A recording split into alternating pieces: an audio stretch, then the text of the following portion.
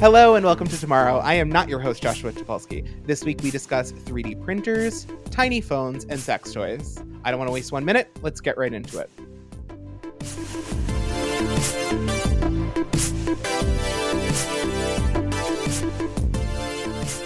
Well, hello. We are back with another episode of Tomorrow. Although I should warn you, Josh is away at a woodworking retreat. If you are a loyal listener of the show, this is the culmination of what has been a season-long storyline where Josh has devolved into some kind of carpentry madness. I don't know if it's a Messiah Jesus thing. I really couldn't say if it's a Nick Offerman masculinity thing. In any event, Woody Woodpecker is out of the building, and we have a replacement host, a pinch hitter, if you will. Look at me with my sports reference. In his stead, we have Evan Rogers. Hello, Evan. Hello. Evan, you are the guides editor at Input, which I'm sure people know if they listen to the show, but that extends beyond just simple guides. You are like gear utilitarian. Like, could you survive in the desert with this guy? Yes. That is one of my favorite questions is, could I survive in the desert with this? And that's not even a joke. That's literally half of my section. We became friends because I was becoming a doomsday prepper and we could just bond over it. Of course. Listen, the bunker industry is like booming right now. And like, I couldn't imagine why. I know. I couldn't imagine why. But like, God, man, it's just such a bummer because like, I feel like if I was like 7 years older, I would have been whoever the hell it is that you go to and be like, I need a bunker. I feel like that person would be me. The bunker salesman? Yes, absolutely. I'd be like, listen, I have a what do I have to do to get you into this bunker?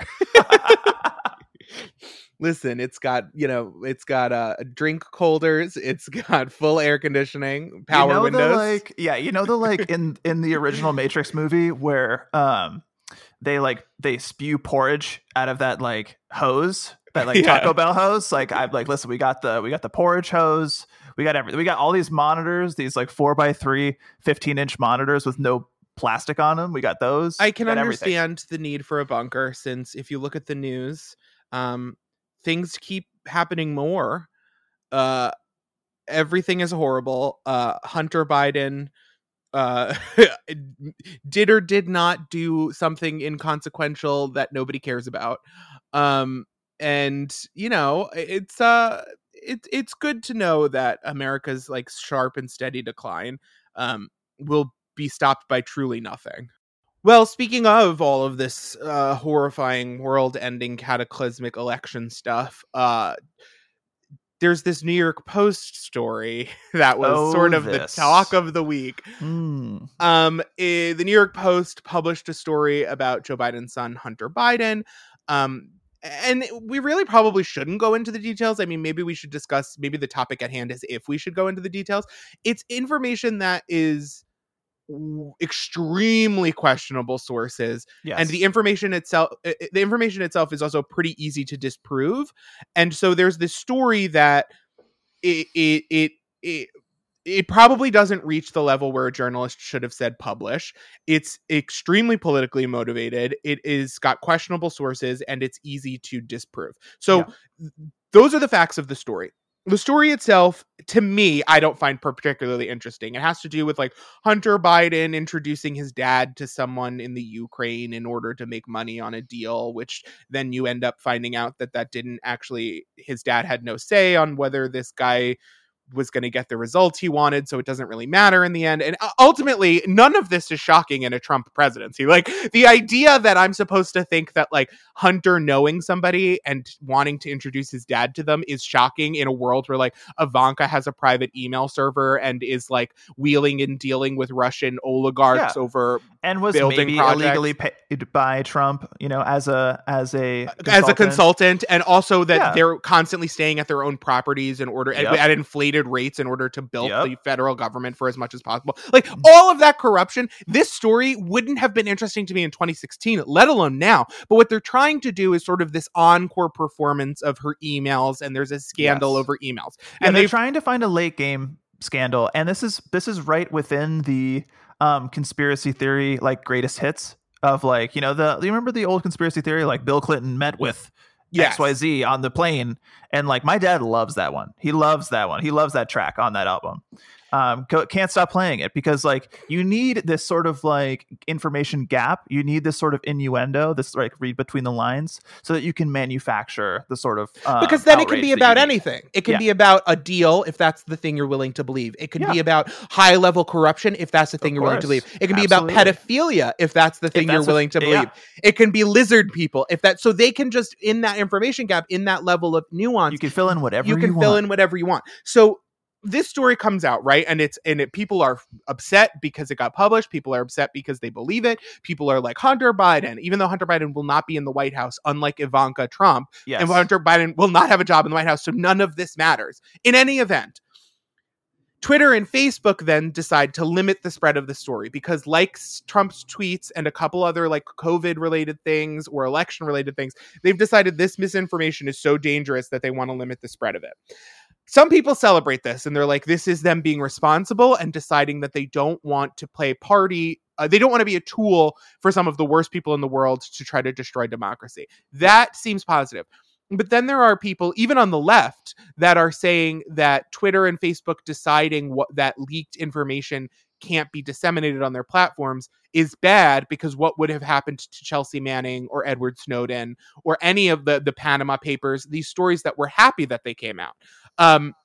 To me, that's disingenuous. There's just a huge difference between the two cases. I think that's super disingenuous. I think if it's a verifiable fact, even if it's leaked, if it's verifiably true, let it spread. If it is a lie and misinformation, and we can verify that it's most likely misinformation, or there is at least a very good chance that none of this is true, I think it's perfectly reasonable for Twitter and Facebook to say they don't want it on their platforms.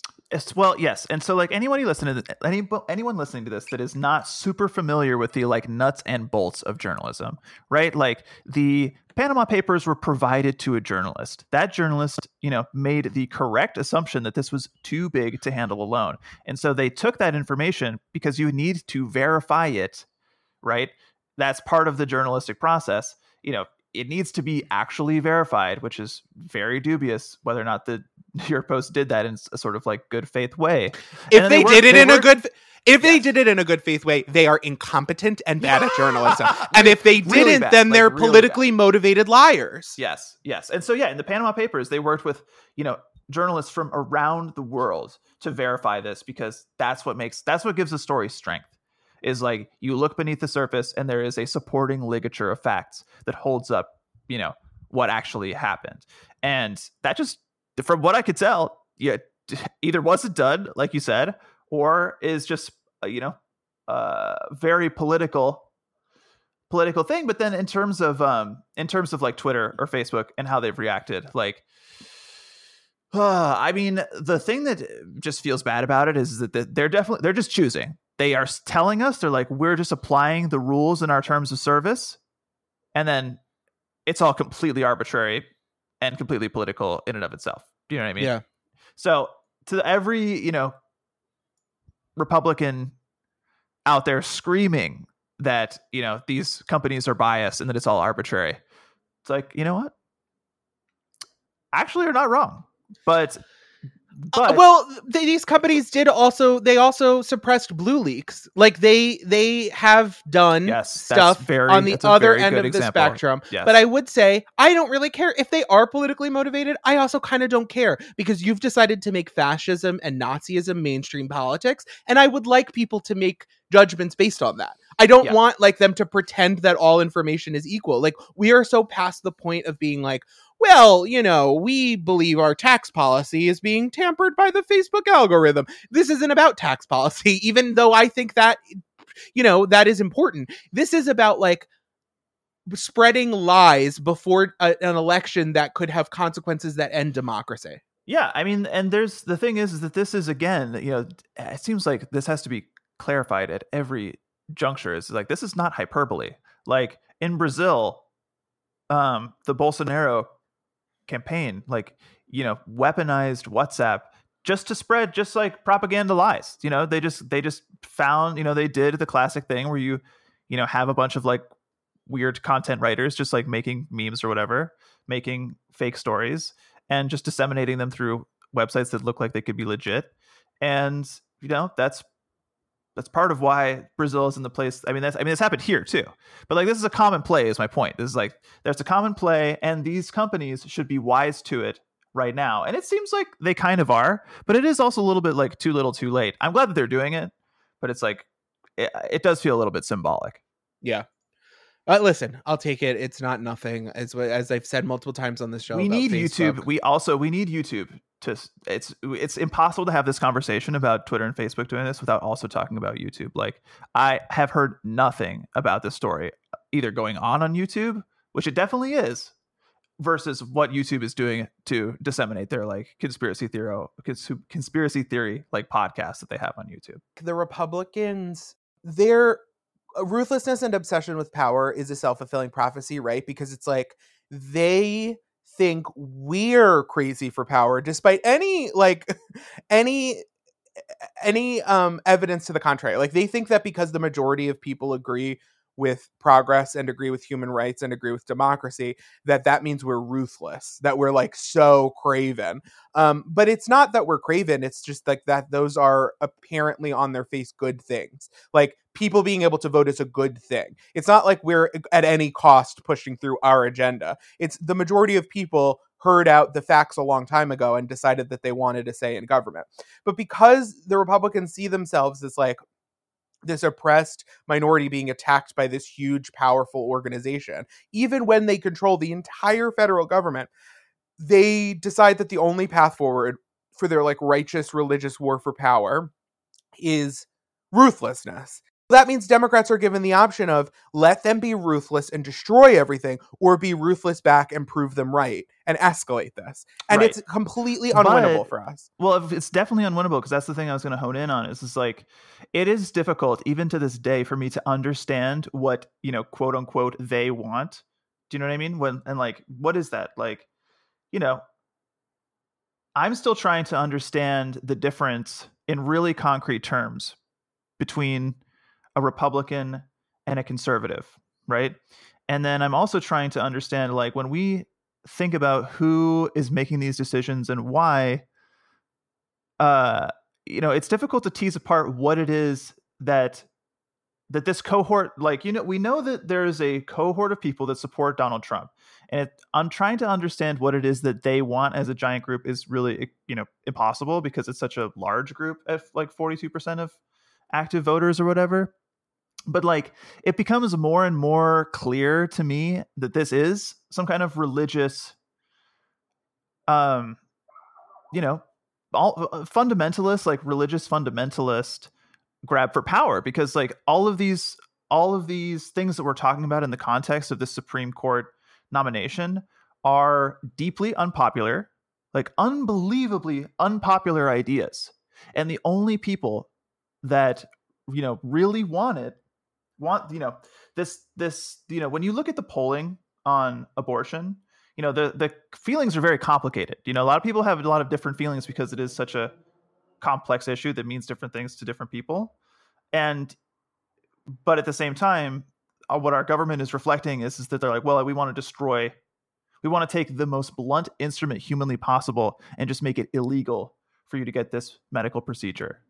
I think the majority of people would say there are circumstances in which it is unavoidable that you have to choose between the life of the child or the mother, or the child will die at childbirth. So let's not put the mother through this. I think Pete Buttigieg is on Fox News, just like serving it right now, which is the craziest sentence I ever thought I would ever say. But but also I think it's perfectly reasonable that most intelligent people who have strong religious feelings about abortion would either fall into the camp of, those are my strong religious convictions, but they might not be yours, and I need to protect your religious convictions lest mine be trampled on. Yeah. Also, they might fall into the camp of like, I am pro-life, but let's start let's solve the problems that we can solve, that don't require medical, like a medical degree to fully understand. Like, let's solve the problems of like, let's get all the children in this country fed before we worry about whether or not we need to be like forcing more into the world. Let's worry about like solving the COVID crisis before we worry about whether we should force women to create a larger population. Like, I think that there is a nuance that most people would fall into, even people that we would classify as conservative on like from our political standing. Well, yes, and I completely agree with that, because so many, which is what I was saying earlier about like, you know, my parents have been like, I'm not a conservative, I'm a Republican, or I'm a Republican. I don't know what they mean when they say that. Do you know what I mean? And like, but they would, exactly to your point, Ryan, they would say like, yes, I do have complicated feelings. You know, my mom is a nurse. Sometimes there are absolutely cut and dry scientific medical reasons why you might need a procedure like this. And that's just what it is. And I think that she would agree with you, agree with that. I wonder if it's like a lack of imagination, because like when I talk to my parents about what the party is going after, like now that they've confirmed to me that they're just going to not vote, I have communicated with them like when we were talking about this, I'd be like, you know, they're going after my rights as an LGBTQ person, and they would be like, no, they're not. Like, this country's never going to get rid of gay marriage. Like, you're being ridiculous. No doctor is ever going to turn you away because you're gay. Yeah. And now when I show them the evidence of that happening, they say like, well, I don't stand with that, and I don't think it's going to happen. And it's like, is this a lack of imagination? Because, like, I need you to understand that it's extremely within a stone's throw of happening. And, like, I think that people maybe don't imagine what a world without, like, a woman's right to choose looks like. Because, like, when we lived in it, we got the women's movement, right? When we lived in it, it was so horrible that people revolted and, like, started entire, like, there was entire organizations just to not even to pursue this right legally, but to like deal with the horrible fallout of the problem of it being illegal. And like the kind of, there were whole organizations that were trying to prevent or deal with the consequences of back alley abortions, because that's inevitably the consequence of having like literal no availability for something that's so necessary. It's sort of like when we had, you know, prohibition, people were drinking like turpentine because like you can't tell people that they can't have this completely common thing that is really their choice. And so I wonder if it's like a lack of imagination or what it is, but I also think like I want to stop thinking about, like, I want to stop having to diagnose the problem. Like the majority of people agree with us, like that should be enough. But this group of people has just decided that they want to go about achieving their goals extra democratically. Do you know what I mean? Mm-hmm. Like, but that's why But that's the self-fulfilling prophecy of ruthlessness. Well, the reason why we have to, like, we can never go back to just not paying attention to politics. And, you know, listen, if you're out there and you're like a super young person and you're like, politics don't matter, I'm here for the gadgets. First of all, you're probably not here anymore. But you know, this is the reason and this is why I also bring up the religious fundamentalism. Like, you know, I grew up Christian, went to Catholic school for a very long time. And you know, like those institutions are not evil, but, you know, there are people who believe, you know, in the very core of their being that they are not carrying out their faith unless they are policing other people outside of their faith. Right. Yes. And that combined with the sort of norm breakdown and like the sort of like social collapse that allows for that to sort of like happen, that enables a permission structure for those people who believe that their faith can only be carried out by inflicting it on other people, the permission structure that they need to, you know, bend every rule possible, voter suppression, whatever means to the end is possible. Like, they will not be happy until they have, you know, sort of enforced their faith on other people. And, you know, when you sort of live inside that reality, like we are right now, like this is like, to your point about your parents or our parents not having the imagination, like they are not putting the A to B to C of like religious fundamentalism means that my life is, you know, not only are my rights impugned upon, you know, but it just endangers me. And I've had this conversation with my parents as well, Ryan, and they're like you're being hyperbolic. I'm like, Doesn't feel hyperbolic to me. You know, it feels like a pretty imminent danger. They said to me, and like, I don't mean to just air all of our shit in public, but like they said to me that, well, if someone came to me and said your marriage to my mom isn't real, that'd be ridiculous. I would know it's real. And it's like, okay, but you have never literally had to seriously think about what would happen if mom went to the hospital and you weren't allowed to see her, or if she died and you didn't get to inherit anything, or like you didn't ever seriously think about the fact that like if you were decide to move to Canada and you weren't married to mom, she couldn't come with you or something like that. Like you've never had to seriously think about that. So you don't know why it would be so bad. And like, I'm telling you that it would. And as a rational person who loves you and you know to be well-intentioned, if I tell you, that should kind of be enough. And so I think at this point, it's like if the Black community and women are telling us that this is bad and that they don't like these ideas, and that they're going to negatively impact them, like it should be enough. But you know, I think maybe this like enforcing your beliefs on other people's stuff is so foreign to me because like no Jews do this. They don't enforce it on other people outside of the faith. And like Catholics are the same way. Like the other side of my family, like a big portion of my family is very Catholic, but Catholics are like fucking crazy. That's true. Mm-hmm. But they're fucking not crazy. They're not recruiting. Yeah. And they're not like making other people do their shit. They're like, Jesus is asking me to do all of this and I have to do whatever the Pope says and give him money and all this crazy bullshit. But they're not like actively, like Mormons and like Christian evangelicals and Scientologists and all these different groups. They're always, and you know, is a religion different than a cult? I would say yes, but there's also a line in America where we say cult starts, and I think it starts a lot earlier than that line. Yeah. But they're always actively recruiting or trying to force whole communities to follow whatever rules they've decided on. And I think they think it's for like the good of everybody, but they haven't understood because they haven't been like persecuted. They haven't understood the consequences of forcing your ideas on other people, because until you've been persecuted, you don't understand what it's like to be persecuted or like how you are doing the persecuting. Yes. And I which brings me to, we've seen a lot of Amy Coney Barrett at this point. Obviously, we don't agree with her opinions, but what do you think of her? Like, what's your sense of her as a person? You know, I've only seen limited clips, you know, but I really have not been following the story too closely because it's very painful because, you know, I know that there's nothing that can be done and that basically it's 100% certain that she's going to be confirmed. So I've been sort of deliberately avoiding it. I mean, the only thing that I could possibly say is that this is a person who has moved through elite institutions, right? Mm-hmm. And clearly, you know, of the clips that I have seen, you know, this is the same thing. This is the same situation as before, where the hearing is happening. It's all political theater. You know, Democrats try to get their talking points off. I mean, so do Republicans.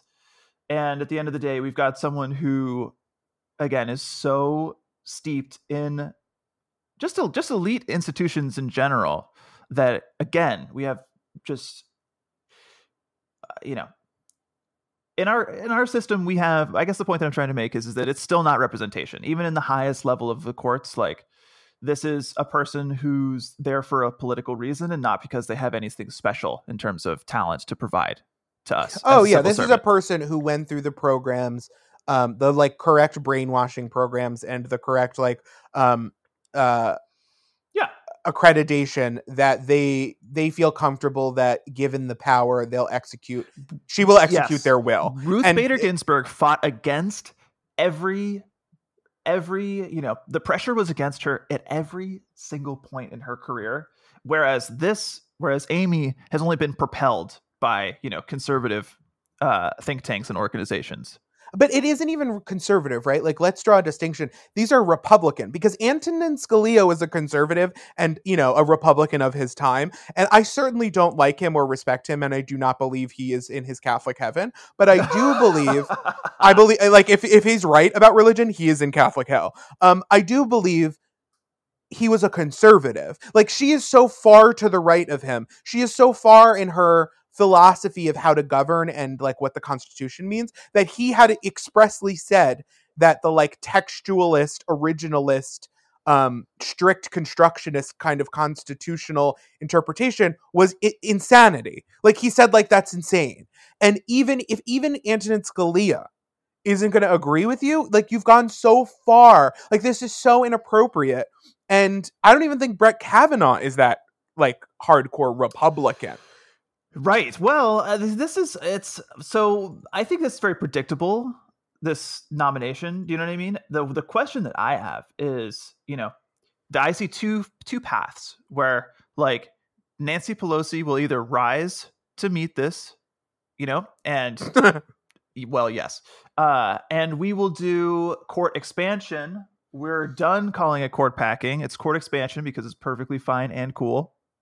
But very legal and very cool. Legal. Lots of historical precedent.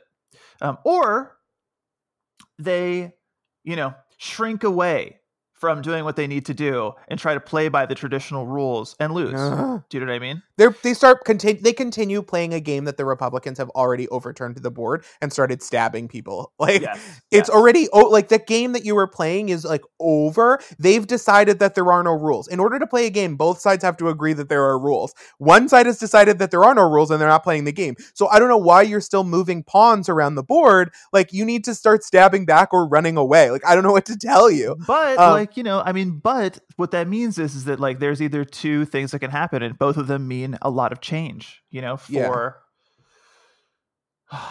the courts. And,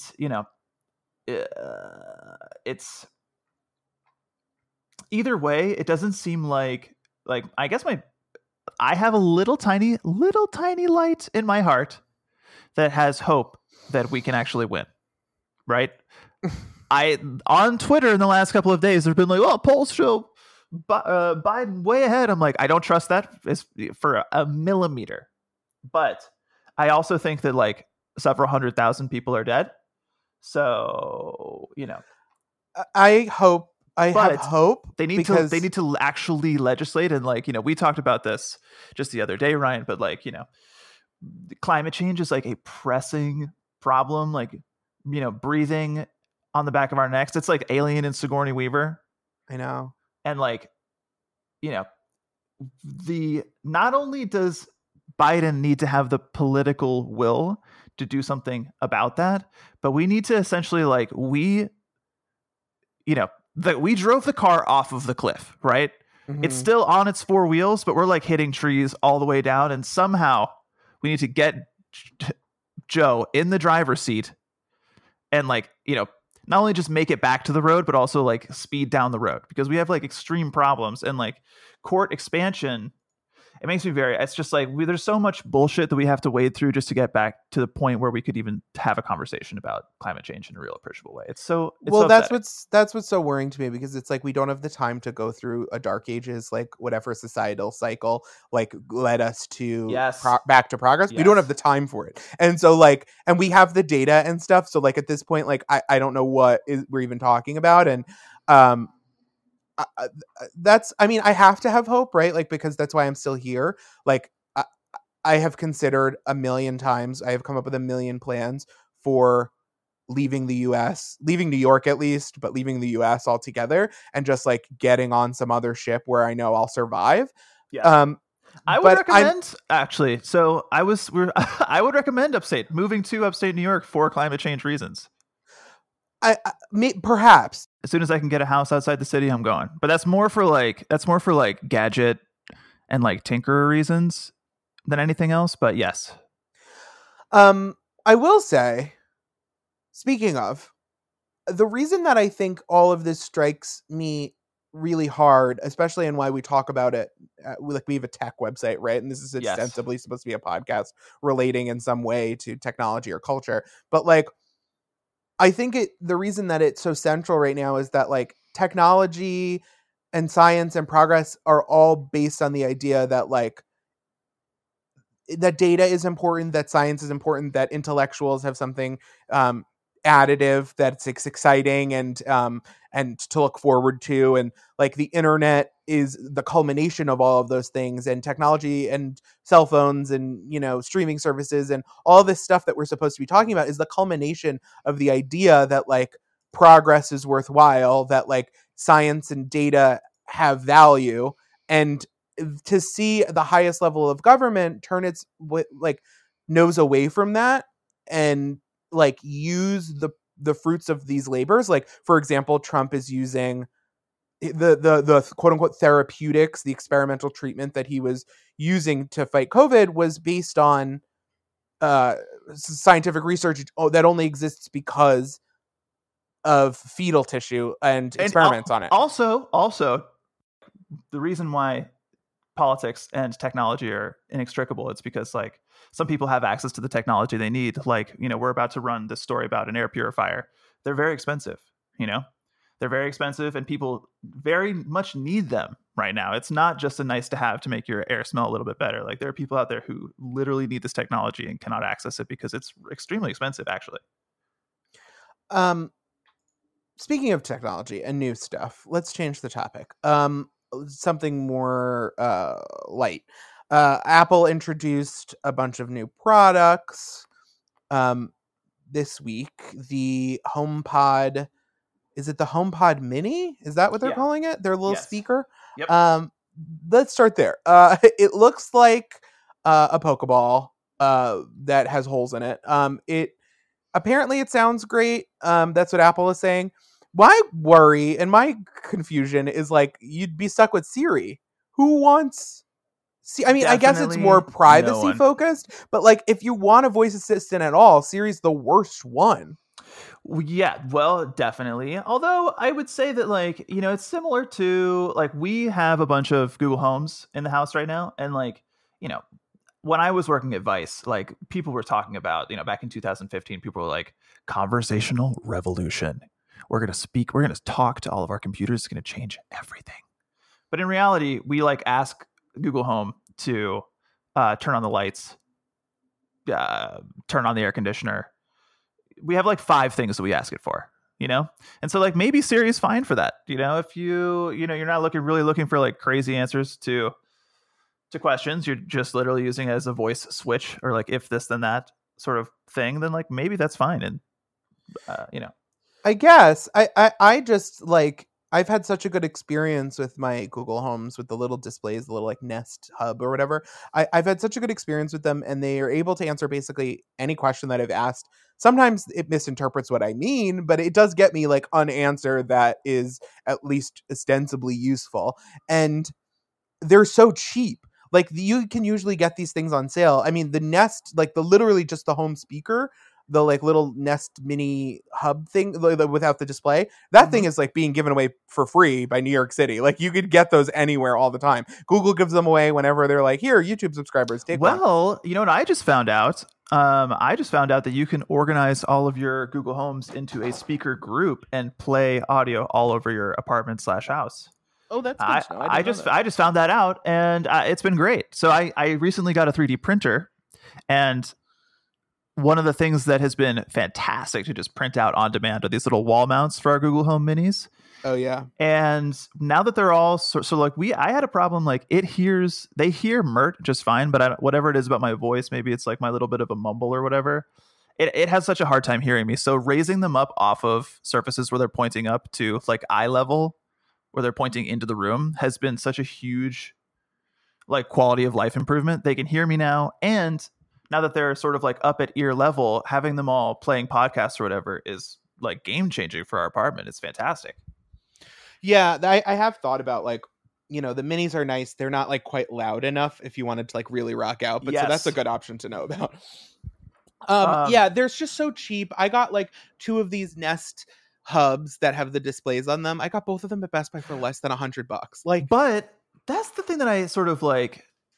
That's the thing that I didn't really like about the Apple, the Apple, they do these videos now because of COVID. And so like when they were running their like promotional sort of like demo video of these new HomePod minis, they show this family in like a $750,000 house. Do you know what I mean? Like, and they have multiple of these expensive speakers. And it's like, guys, I just like so out of touch. It's so like out of touch because like it makes me feel uncomfortable. And like, we make fine regular person money at this company, and I'm looking at that. I'm like, that's honestly, I'm being conservative. Those are $1 million California style houses. And I'm $1 million houses, in addition to the ability to have multiple kids and spread them out throughout the house. So you would need some of these features, and the ability to purchase all these electronics. Really expensive furniture. Like you get to like CEO money real quick.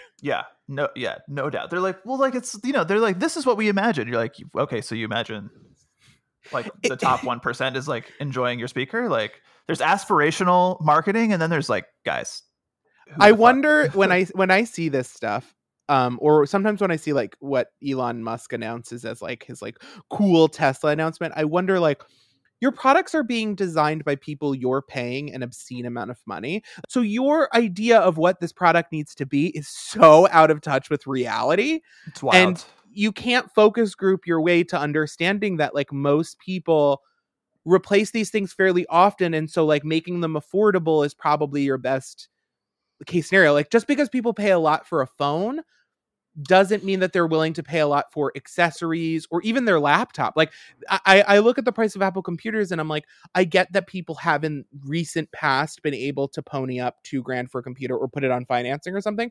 But the economic situation is such that like, if I needed a new computer right now, I'm not spending $2,000 on a computer. Like it's just not, and I am a technologist. It's just not in the realm of realistic, especially if it's not like a gaming PC that's going to last me 5 to 10 years. This is exactly why, like, this is such an interesting year, because COVID really has changed, like, I think our inner perception of what's valuable. And like before, we could all like get on board with Apple's sort of like incremental march towards, creating products for the 1% and like fuck everyone else. But now that we have COVID, it's like, people are looking at like a new cell phone and they're like, this is like 5% better than my old cell phone. Maybe I'll just hold it. So like, there's a reason just something blows my mind about Apple. That's just like, they looked at this market segment, right? Mm-hmm. They're like, Bluetooth speakers are flying off the fucking shelves. We got to get in on that. And like, they're like, okay, let's look at the market. What do we got? Okay, everybody's buying some really cheap, really shit JBL Bluetooth speakers. You know what I mean? Mm-hmm. The ones with all the lights, just absolute bottom of the barrel, cheap as humanly possible. And they're like, you know what we got to do? People are looking for like a $40 Bluetooth speaker. What if we take this all the way to the top? We're going all the way to the top, baby. Hundreds of dollars. That's what people want. Well, it's their idea of like, we'll make a better product and then like we'll set whatever the fair market price is and people will pay for quality. And it's like, they will in certain circumstances, but we're not in those circumstances right now. So it just feels out of touch. And it was a really bad way to set the tone for their later announcements of their iPhones. Right. So let's get into that. There are new iPhones. There's the iPhone 12, the iPhone 12 mini, the iPhone Pro, 12 Pro, the 12 Pro Max. I think that's it, right? Like those are all the iPhones. Yes. 12 mini, 12 Pro, 12 Pro Max. Yes. Okay, that's wild. First off, there are so many iPhones. Like, yes. I truly, and I've been saying this for a long time, but between the watch and the iPad Pro and like the largest Pro iMac, we are now in a territory where you could draw any square from like your arm width, like your entire body length. You could draw any square, and Apple will sell you a computer in that size. They introduced the iPhone 12 mini, which is our coworker Cheyenne's dream come true. Yes. It is a very tiny iPhone. It's not as small as they've done in the past. Like it's bigger than the 5. Is it bigger than the 5? So I measured it against... It is very slightly larger than the 5. I measured it against using like one of those like comparison websites yesterday. I just wanted to see if it was bigger or smaller than my partner's Pixel 4, and it is much smaller than the Pixel 4. So the Pixel 4 is like the smallest phone I commonly interact with, Mert's phone. I pick it up sometimes. I'm like, God, it's so small, because I have a OnePlus 8 Pro, and before that I was using the Note 20 Ultra, and this Pixel 4, I'm like, damn, that is small. And the mini is even smaller. But I think you're right. It's the iPhone 5/SE was majorly small.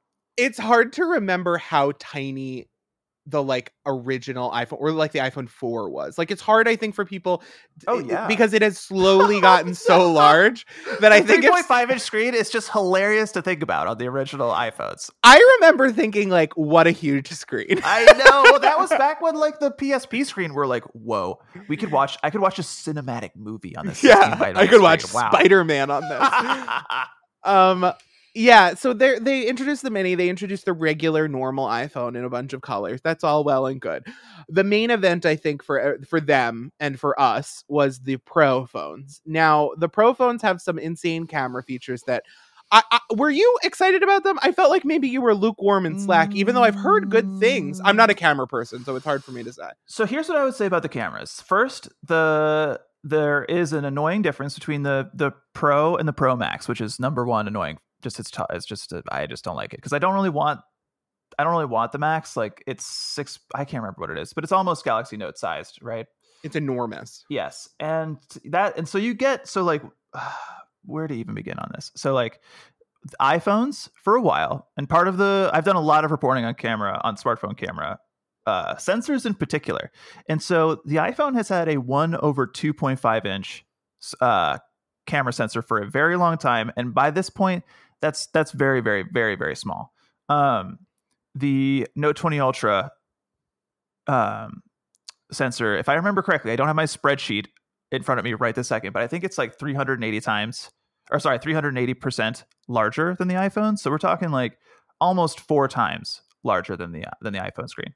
And so like Apple's like big advancement for the iPhone 12 Pro Max is a camera sensor that's only 40% larger, right? So we're still talking about a sensor that is still considerably smaller than the just regular ass sensor that they have on the Galaxy S20. The Galaxy S20. Why is it that when I see camera comparisons, I mean, the iPhone looks great. I usually prefer the way it looks. I'll tell you exactly why.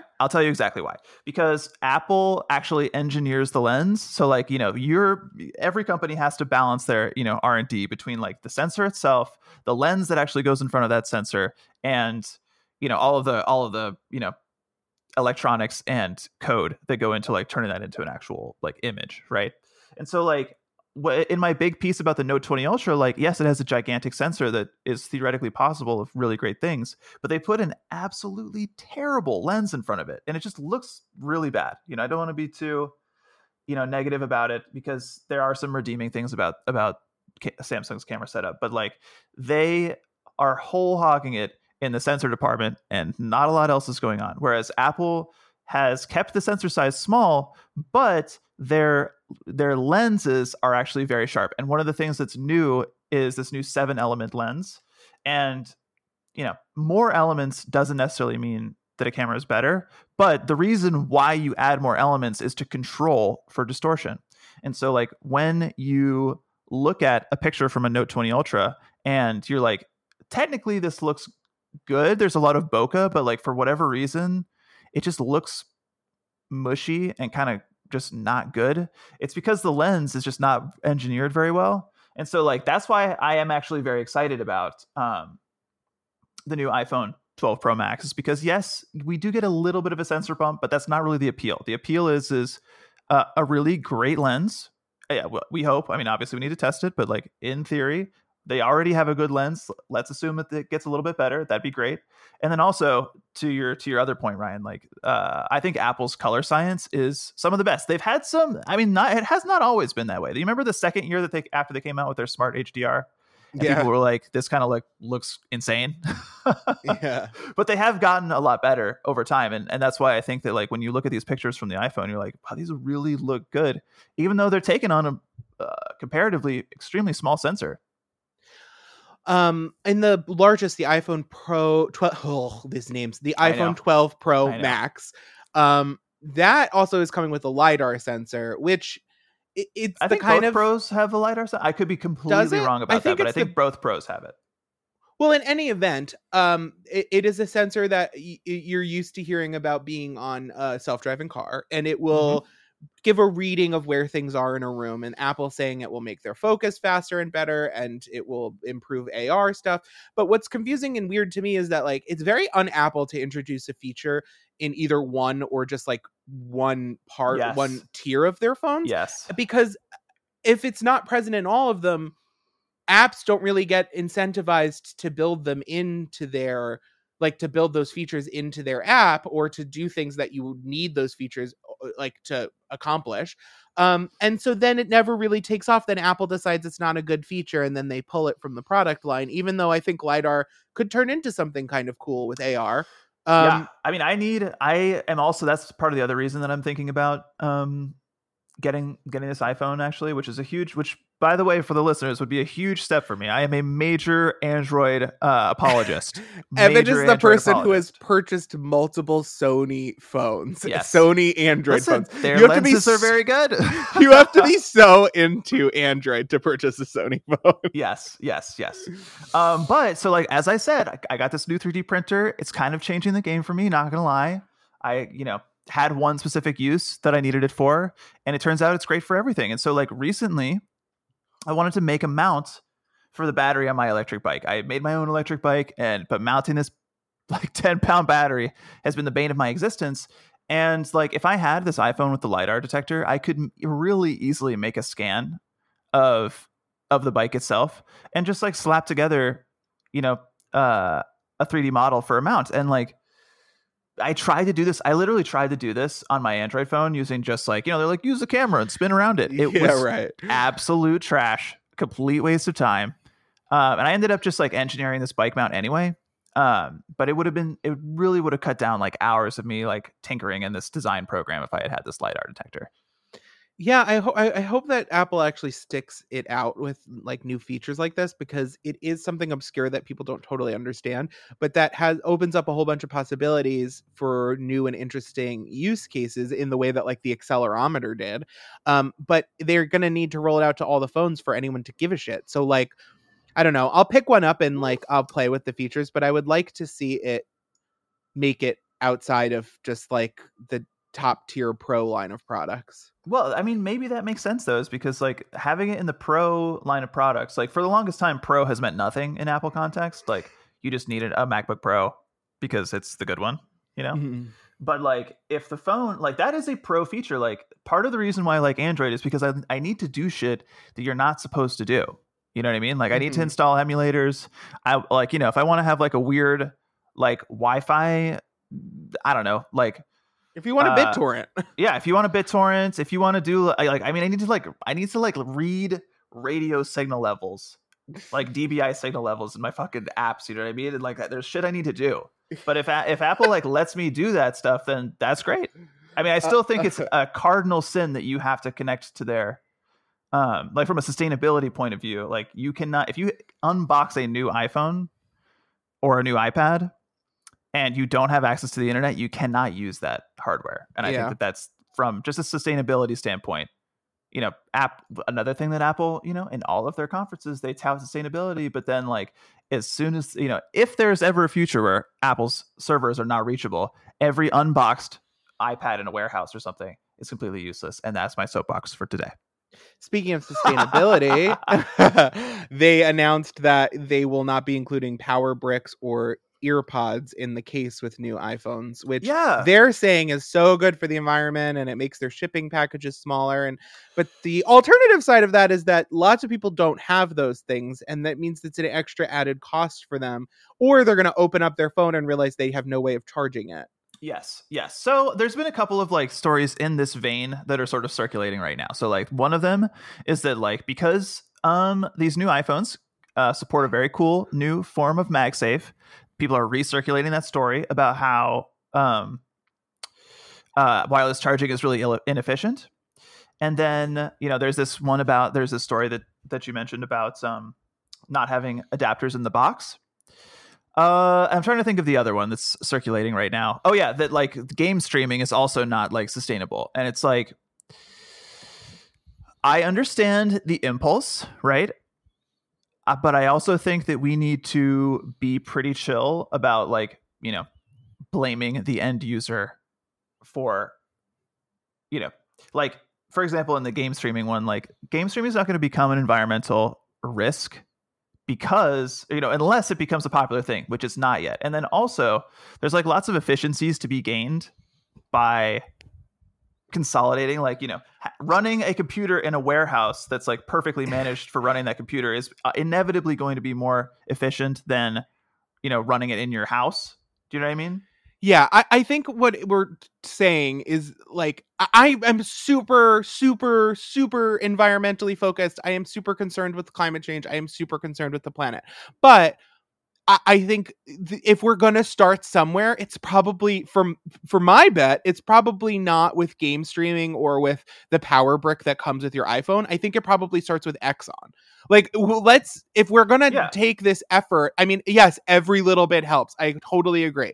But I think it's like rearranging lawn chairs on the Titanic right now. And it's very inconvenient for the end user. And I think like if we want to make meaningful difference with Apple's impact on the climate, we probably shouldn't be buying iPhones every year. Yes. See, that is where it's really at. And I think that, this is sort of a media criticism from me, which is like, I get it that like Apple is hot that day and like it would be good to write a sustainability story because we need to think. I mean, with any new consumer product that goes out to millions of people, we do need to think about sustainability.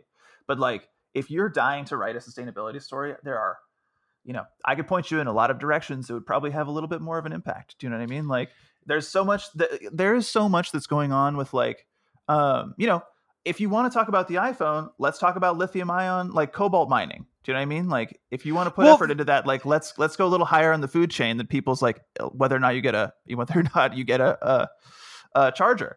Well, that's what makes it so hard to believe Apple when they're saying they're doing this for environmental reasons, right? Like they're saying we don't put earpods in the packaging because you probably have one from an old iPhone and we want to protect the environment and we think it's a waste to keep giving these out. Yes. Which is fine. That's cool. Whatever. Which is one thing to say, but also you should disclose that you're saving money, right? Like this is saving you money even though you're charging more for the phone. Right. And your AirPods are probably one of the worst consumer electronics you can purchase for the environment. They're phenomenally bad for the environment. Like the batteries, the ability to lose them, the fact that they're completely unrepairable, the fact that that's the huge thing. That's the huge thing. Wireless charging AirPod cases are so inefficient. I mean, it's almost comical for a company that makes AirPods to pull earpods, the ones that are environmentally friendly, from the packaging of the iPhone and say it's for the environment rather than for Apple's convenience. Like, I would rather Apple just be honest and be like, I mean, Nintendo at one point was selling the new 3DS without a charger. And they were like, you got to buy another one. We don't want to pay for it. And it's like, at least you're being honest. Yeah. Like, well, like you have them, they're separate. You can buy one if you need it, but like lots of families have these. So, they're like, fuck it. Yeah. I remember, I mean, the attitude is important. Like I remember this perfectly. Like Nintendo's attitude at the time was just like, yeah, that's not in there. Deal with it. You know what I mean? Like it's not in there. There's Go buy one. You probably might already have one. If not, you have to buy one. Too bad. Yeah. And that, to me, at least it was honest. This Apple performance as if like they truly care about sustainability. I'm sure some people at their company do, but the actual entity that is the company, the corporeal human, as the Supreme Court has decided that it is, does not care about the environment. So at least be honest and be like, some people in the company were pushing this for sustainability. It also saves us money. In complete honesty, we'll take $20 off the price of the phone or whatever. And so if you want to buy one, you can go buy one. Yes. Like, well, and then also like there's, and I know that Apple, I'm not sure of this 100%, but I'm pretty sure that Apple does like donate to some, environment and sustainability causes. Got to keep those taxes down. Oh yes, exactly. But like, I mean, just the other day I was watching, the Tesla battery factory video, and like right on the heels of that, like I think, they were talking about extracting lithium from the desert, right? And like Elon made it sound trivial. He's like, yeah, we take some dirt out, we extract the lithium, we put it right back down. That's Elon, right? Like 2 weeks later, I, write up this little story about Patagonia's public trust documentary about what happens when you open up federally owned and public lands to mining. And let me tell you something, you do not simply put the dirt back. It is not the same afterwards. And so like Apple, if you it's just hard for me to get behind you on this. You know what I mean? Like it's very good marketing, I'm sure, but like there is so much more that can be done from a supply chain standpoint for sustainability that I'm not hearing shit about. Listen, Evan, if you end up buying an iPhone, I invite you to come back on this show and give us your like long-term viewpoint of the product and its shortcomings. Thank you. I certainly can't wait to see what MagSafe cases you purchased to snap on the back of your iPhone. Oh, certainly. Well, I mean, like, actually, I mean, the MagSafe is a really cool feature because I could see, there's a possibility for really cool stuff. Like, I could make a 3D printed case with that MagSafe feature that would be pretty friggin' tight. But here's what I will say: I will not be.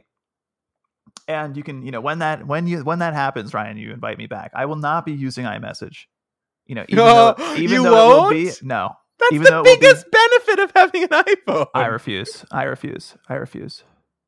All right, it's bullshit.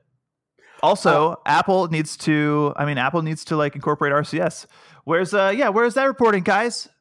Yeah. iPhone blogs. Where's the RCS at? We're not talking about that. Evan, I hate to tell you, you're going to have to write this piece before the show goes up. Damn it. All right. Well, that's, I think, where we should leave it for the week. That's a lot of news, a lot of discussion. Let's move on to nice things. Nice things. What are your nice things, Ryan? My nice thing this week is, and there was only the one, I really have enjoyed watching The Haunting of Bly Manor. I can't say that it's good. Like, I don't think it's like high art. Mm-hmm. Haunting of Hill House was the original season of the like Haunting series on Netflix. I think Hill House was a better show, but Bly Manor was a lot of fun and I had a good time. And the end of it is like a Morty's Mind Blowers where you're just like, oh my God, all the pieces of the puzzle box fit together.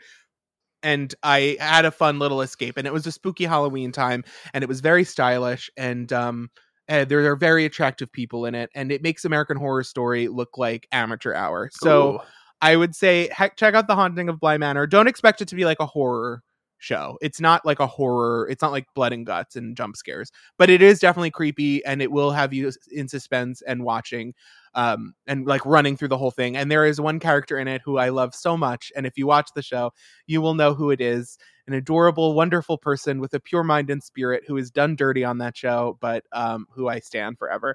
And you should definitely watch it and report back with your love for her.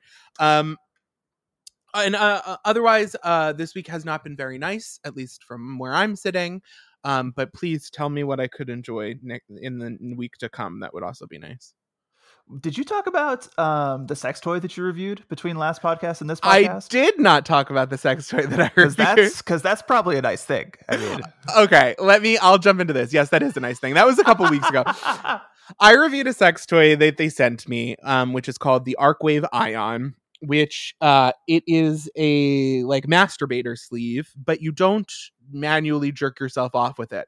It sits on your penis and it uses air vibrations to stimulate the frenulum, which is this bundle of nerves on the underside of the tip of your penis that is also present on the clitoris for people with vaginas. And so it says that it can simulate a female anatomy biological orgasm in a like assigned male at birth anatomy. Mm-hmm. And I gave it a spin, and it was phenomenal. I don't know if this is actually what people with clits are feeling when they come, but I can say whatever it's doing, whatever it did to my dick is fantastic. So good. You don't like use it or move it. It just kind of sits there and does its thing while you like watch porn or whatever. But it's so good, and it is such a gift. And if this is what the other side is having every day, like, I don't understand how they get out of bed. I truly, if you have a clit, I have no idea how you're getting out of bed all day long. It's phenomenal and it's great, and it's also like $200. So yeah, if that's a steep price for something that I can't even put into words what it feels like. But I will say it feels so good that you should definitely give it a go. Yeah, so you should definitely read the piece. Yes, read the piece. Get informed, read the review. You need to know, there's things you need to know before you go into a $200 sex toy purchase. But I will say, I have purchased sex toys for like $50 and gotten a lot of use out of them and thought that's a lot of fucking money for like a dildo. For sure. Yeah, I mean, but this thing I have never felt anything like this in my life, and it kind of felt like I was purchasing a trip to a theme park. Like I got to experience something that I would never have experienced, and to me, the price is pretty fair. Plus, we're like, my partner also has a penis, so we get double the use out of it. There you go. There you go. So my nice thing, I listened to the show, I think it was the last show, but I started watching The Boys because of you and Josh's glowing recommendation. Hell yes. And that show is so just bananas. The first few episodes really kind of all over the place. Yeah. But it definitely evens out. And, the acting is really bad, but in the way that I love. I love each and every character and their absolute inability to deliver a line in the perfect possible way. I like that the main character, Superman guy, is clearly the gayest man I've ever seen on TV, but he's theoretically straight, which only makes it more just what it is. So you should watch it. Incredible. And then I have been, this 3D printer is a recent addition. I know I've mentioned it a couple times, but it's an Ender 3. You're printing up a storm over there. I am. It's an Ender 3 Pro. It's actually got a pretty big build area. And so what I got it for is I really want to be able to, I did this big piece on the OnePlus 8 Pro and its camera, which is incredibly good.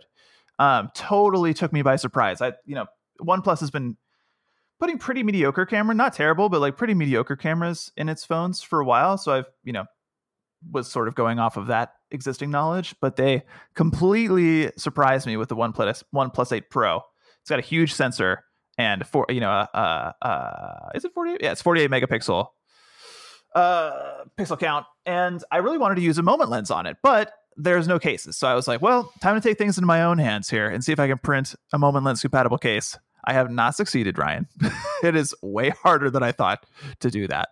But in the meantime, all these little whatnots and knickknacks that you can print are just game changing. Like any sort of little situation you find yourself in, you can 3D print some kind of solution for. I needed hooks to hang my I have a bunch of backpacking bags. Those are all up on the wall now. All the Google Homes, I'm saying, those are all up on the wall now. We need a doorstop all of a sudden. Good.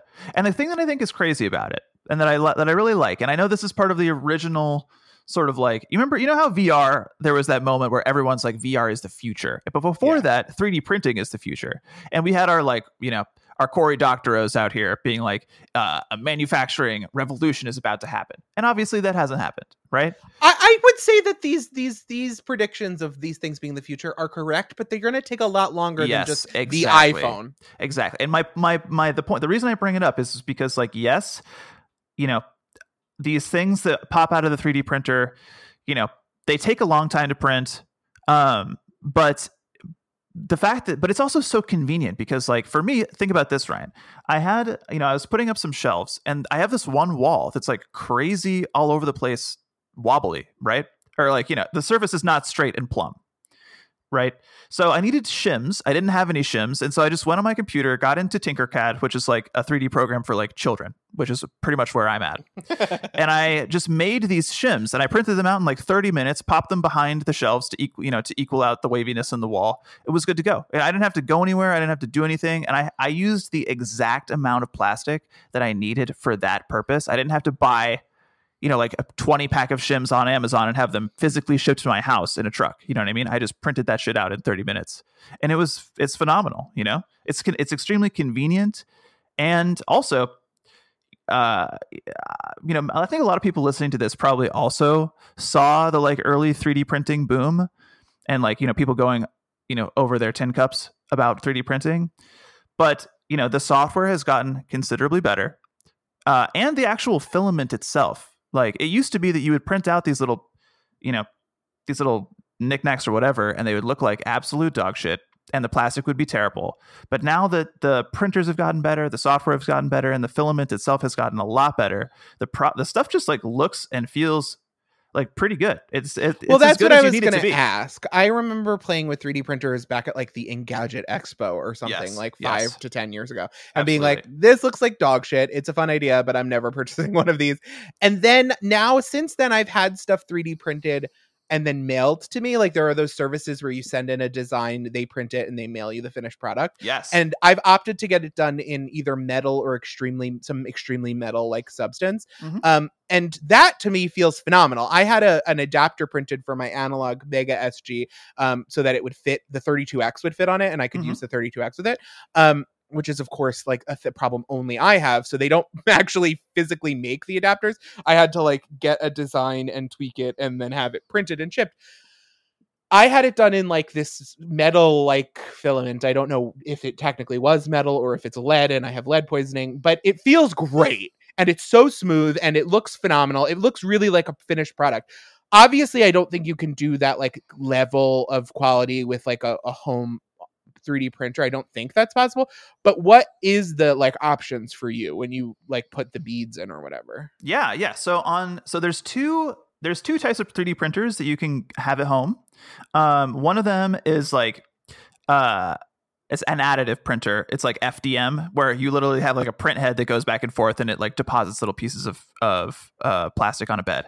And then there's also SLA printing, where a bed goes from up top down into a vat of like resin goo, and then a laser hardens it up from below, you know? I like that. That's the one I very want. cool. It's very Westworld, but the only downside is that the goo is very toxic. And so you need to use gloves, and it releases toxic fumes. So this is really like a shed garage type printer. But if you for like minis or something, like you cannot beat, here, I'll say two things. Like, for the additive printer that I have, it was very cheap. It was $200, right? And it prints great. You know, the level of value you get from it is fantastic. Again, it's the Creality Ender 3 Pro. No, they have not paid, but they're pretty much the only one you can get it, like a Micro Center. So that's what it is. But there's a lot of different filaments. So you can get PET PLA is really easy to print, and you could just like blast that out. It's very cheap. You know, it just prints like a dream, you know, but it's not very strong and it's not UV resistant. So that's that. You can get if it's not UV resistant, does that mean it degrades in the sun? Yeah, like if you use it as like a car part, you would be sad. Oh, okay. You know, but you can use PET G, which is a food safe plastic. So that's what water bottles are made out of. That is a lot more durable, but it's more difficult to print. And then you also have the PLA infused filaments, like carbon fiber and PLA. And aluminum and PLA and water, or sorry, not water, wood and PLA. I was thinking about how water soluble it is. And yeah, with that, you can make a little something or other that you can sand, and then you can stain it, and it looks cool, right? That's so cool. Yes. So, you know, you need to make a little like figurine or something. A wand. Yeah, Ryan, a wand. Exactly. You could literally, you know, steal the like wand model out of your favorite Harry Potter video game or something and print that shit if you needed to. Trans rights. Yes. But, you know, the SLA printers are so detailed that, like, you know, I find, you know, my partner is a doctor, and like it's interesting that like with the technology you could get at home, like if he was like an orthodontist or something, like he could print out an extremely detailed like model of someone's teeth. You know what I mean? Like you're the ability to just like really bring something to the physical world, you know, is really cool. Oh my God. I'm going to print one of those, like, you know, how people have those like body pillows that they lay with and they like take it on dates. I'm going to print an anime character and take it on a date. I mean, you absolutely could. I mean, if you look, I mean, 3D printing YouTube is its own little hole, and like the number of like Iron Man helmets that have been printed on the big printer, you wouldn't even imagine. The question is like, what do you do with those? Do you wear it? You know? I found a guy online who will make you like literally the exact Iron Man entire suit out of metal to your exact body specifications. Wow. It lights up. You can say words and then the helmet will open.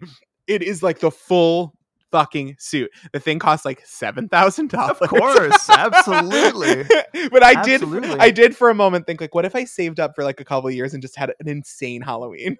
I mean, that would be cool. The cool thing is though, is that like the like home manufacturing movement that I'm like hurtling towards is like you can get a CNC machine so you can work on metal. You know what I mean? Like you could make whatever that thingamajig is out of metal, but you just need a little bit of a different setup. And like, you know, they have plotters. Like I'm also doing a lot more like sewing and like bag design lately. So like I'm thinking like, you know, if I had a house, then I could have like a 3D laser plotter, and then I could just like roll out a yard of fabric and just have it cut it perfectly. I'm like, man, so many different cool things. Catch Evan in Town Polsky. Yes, exactly. All right. Well, that I think is where we should leave it. Thank you for coming on and replacing our fearless leader. My pleasure, Ryan. Thank you. We will be back. Josh will be back. Never fear. But thanks for hanging out with just us. And, you know, please vote. Please go register to vote. Bye. Bye.